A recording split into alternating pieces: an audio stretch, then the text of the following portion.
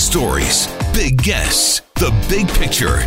Afternoons with Rob Breckenridge. Weekdays 12:30 to 3, 770 CHQR. She wanted to spend some time with her family and friends, and they agreed that, the Thomas Bach said, look, I'll be in Beijing in a month or two. Let's get together and have lunch or something and continue our conversation. And so if you're really concerned about Peng, you've got some good news. Oh, do we? Well, that was Dick Pound, Canadian, of course, high-ranking IOC official on CNN yesterday. In kind of an awkward and embarrassing exchange, if I'm being honest. The IOC would have us believe that there is no concern here whatsoever with regard to Chinese tennis star Peng Shuai. Now, just the short version of the story is that Peng Shuai had posted on Chinese social media a very lengthy and emotional post describing a sexual assault she endured and accusing a high-ranking Chinese official, somebody who was instrumental in China securing the Winter Olympics next year, as the one responsible. And after that, Peng Shuai seemed to drop off the face of the earth. She was nowhere to be seen. No one had seen or heard from her. Chinese censors were essentially blocking any mention of her name or discussion around the case on Chinese social media and news sites. It was an oddly worded statement that went out purportedly from Peng Shuai via Chinese state media. And then there was the video call with IOC President Thomas Bach, which seemed very orchestrated. We've only seen snippets of it. The entire video call has not been released. Maybe that shouldn't surprise us. What it really, I think, says to us is that the IOC doesn't want any concern or controversy ahead of the games, and they are more than willing to swallow and parrot the official Chinese line on this situation. There is still very good reason, I think, to be concerned about Peng Shuai, and very good reason to be concerned about all of the other athletes that we're going to be sending to China in just a few weeks' time, the beginning of February. Joining us to talk more about the situation is Jules Boykoff. He's a professor and department chair at Pacific University in Oregon, the Department of Politics and Government, author of several books about the IOC and the Olympics, including No Olympians and Power Games, A Political History of the Olympics. Professor Boykoff, thank you so much for joining us here. Welcome to the program. My pleasure to be back. Thanks. I'm sure you've seen the interview on CNN with Dick Pound. Your impressions of that, first of all. Yes, well, I think Mr. Pound was doing almost the exact same thing that Thomas Bach, the person you mentioned before, has been doing, the president of the International Olympic Committee.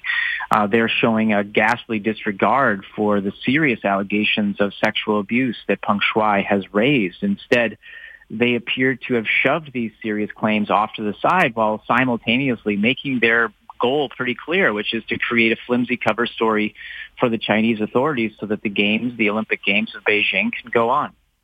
Well, and you raise an important point because, yes, there's the very important question of Peng Shuai's well-being and to what extent she's being intimidated by Chinese officials here, but there's also the question of the allegation. And so it's one thing for Dick Pound or Thomas Bach to say, we talked to Peng Shuai and she seems fine. Okay, what about the substance of the allegation? What about the fact that this is somebody who was very instrumental in China securing the games, someone who worked very closely with Thomas Bach? There's a pretty clear conflict of interest there, isn't there? Absolutely. And, Thomas Bach, the president of the International Olympic Committee, in his talking about his 30-minute conversation that he had with the tennis player, failed to mention the fact that he has worked with Zhang Gaoli, this high-level Chinese official that Peng Shuai has accused of sexual assault. And as you noted in your excellent introduction to this segment, Zhang led a steering group that oversaw Beijing's Olympic bid. And so in this role, he was in contact with higher-ups at the International Olympic Committee, including President Bach, something Bach never mentioned. In fact, online now you can see photographs of a grinning Bach shaking hands with this man that are available for all to see. So, if nothing else, you would think this episode would be the death knell for the absurd notion that the Olympics transcend politics. And I was speaking the other day with Yachou Wang, who's a senior researcher on China at Human Rights Watch, and she told me that when it comes to the Chinese government's human rights record, the IOC has long demonstrated a failure to do the right thing. But she thinks that what we're seeing now is actually a really important and different pivot she told me that this new episode demonstrates the active participation on the part of the IOC in something that is very wrong. And she pointed to the fact that the Chinese government has a long record of forcing people to appear on videos or television programs to make statements that the government wants them to make. And certainly the IOC is well aware of that, but they just kind of choose to look the other way. And she told me she felt like it was shameful, and I actually agree with her on that. Well, the problem for the IOC is that if they concede that, and I think it's a point that does need to be conceded, but the IOC almost can't, because then it raises further questions about why we're sending athletes to Beijing in a few weeks' time, why these Olympics are happening in China. The IOC almost needs to be blind to this. They almost need to accept what China's saying because they backed themselves into a corner, haven't they? On one hand, I can see what you're saying. On the other hand, will the International Olympic Committee ever have more leverage over China than it has right now? Yeah. After all, if you look at the host city contract that the Beijing bidders signed with Thomas Bach and the IOC, it gives enormous power to the International Olympic Committee. I mean, people in Tokyo just a couple months back learned this the hard way because there was a lot of pressure on their elected officials to cancel the Olympics. It brought a lot of attention to this host city contract. It says very clearly that the International Olympic Committee held all the cards, all the power when it came to canceling the games, essentially making the Prime Minister of Japan helpless in the face of IOC power. Mm-hmm. So, now would be the time, if ever, that the International Olympic Committee might just speak up against what's happening in Beijing.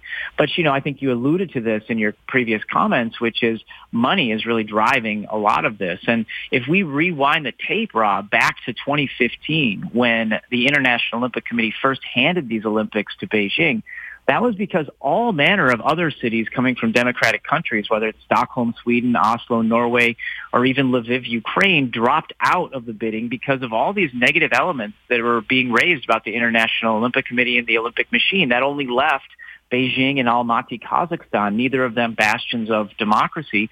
And the International Olympic Committee went with what they knew, Beijing, and they've been a risk ever since these Olympics. And so now we're starting to see the fruit coming out. This Peng Shuai thing just punctuates everything that really makes us see things with fresh eyes. Is there anything that the IOC has to fear from China? Do you think that's a part of it here, that maybe China would just say, well, the hell with you guys, or something along those lines? Is there anything you think the IOC is afraid of if they speak out on this? Well, that'd be a great question if you could get Richard Pound on your show to actually ask him. I mean, he'd be the one to really answer that. But there's no question that the China that hosted the 2008 Summer Olympics is not the same China that we're looking at today. We're looking at a much more powerful country today that if it decided to say, you know what, screw you, Olympics, they could basically do that. And, it's not like there's a bunch of locals that be able to stand up and say, hey, what happened to all of the money that we contributed to this? Yeah. They would just move on and go to the next thing. So, I think that if there were ever a moment in the recent political history of the Olympics where the host could turn its back on the Olympics, we're looking at it right now. But that's extremely doubtful that would happen. I mean, China has a lot to gain from hosting these Olympics. There's an important concept that's getting more and more traction out there, and that's the idea of sports washing.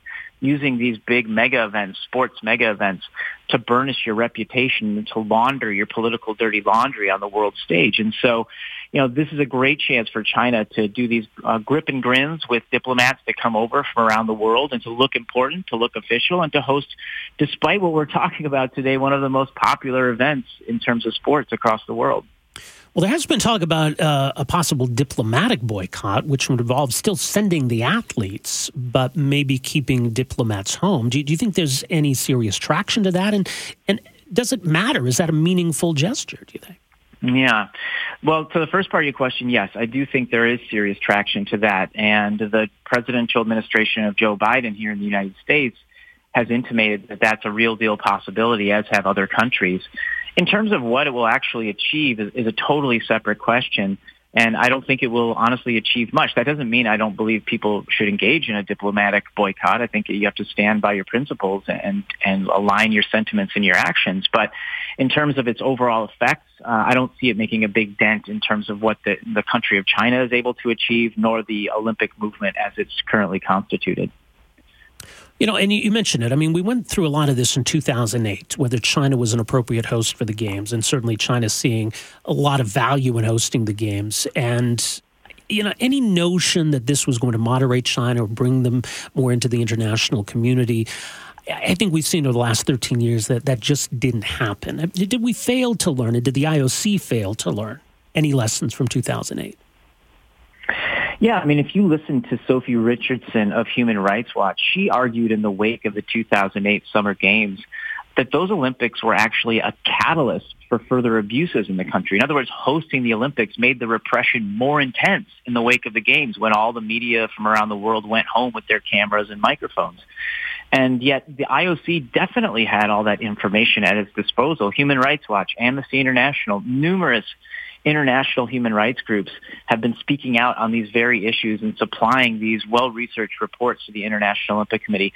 And quite frankly, the International Olympic Committee is more concerned about keeping its money spigot open than it is about human rights, even though human rights are mentioned one time in the Olympic Charter, even though the preservation of dignity is celebrated in the Olympic Charter.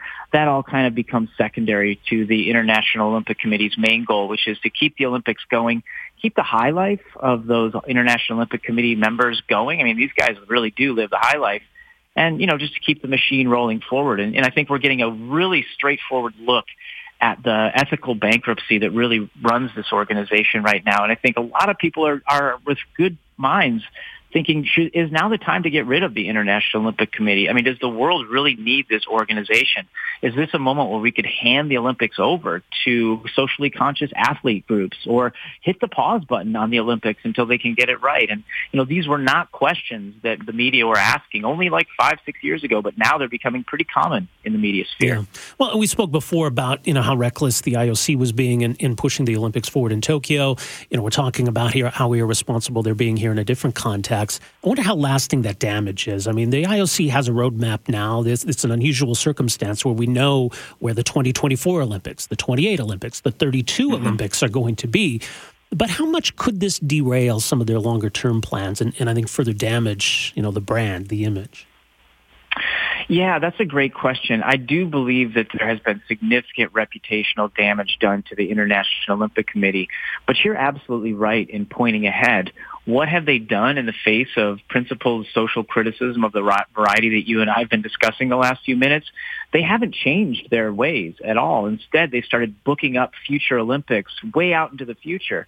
It wasn't that long ago, Rob, that they used to give the Olympics 1 year and then 7 years later they would host that Games.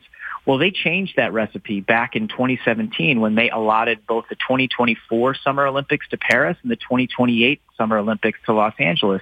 That was after numerous other cities dropped out of bidding, and they only had 2 bids standing, and they did this kind of Hail Mary move. And in doing so, they opened up kind of a new pattern. They just announced that they're going to give the 2032 Summer Olympics to Brisbane in Australia.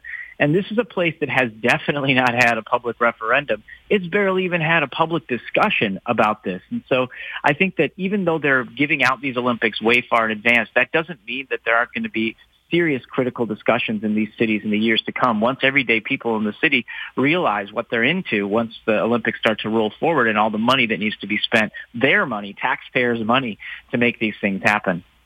Well, we'll leave it there for now. Professor Boykoff, always appreciate the insight on these matters. Thanks so much for joining us here today.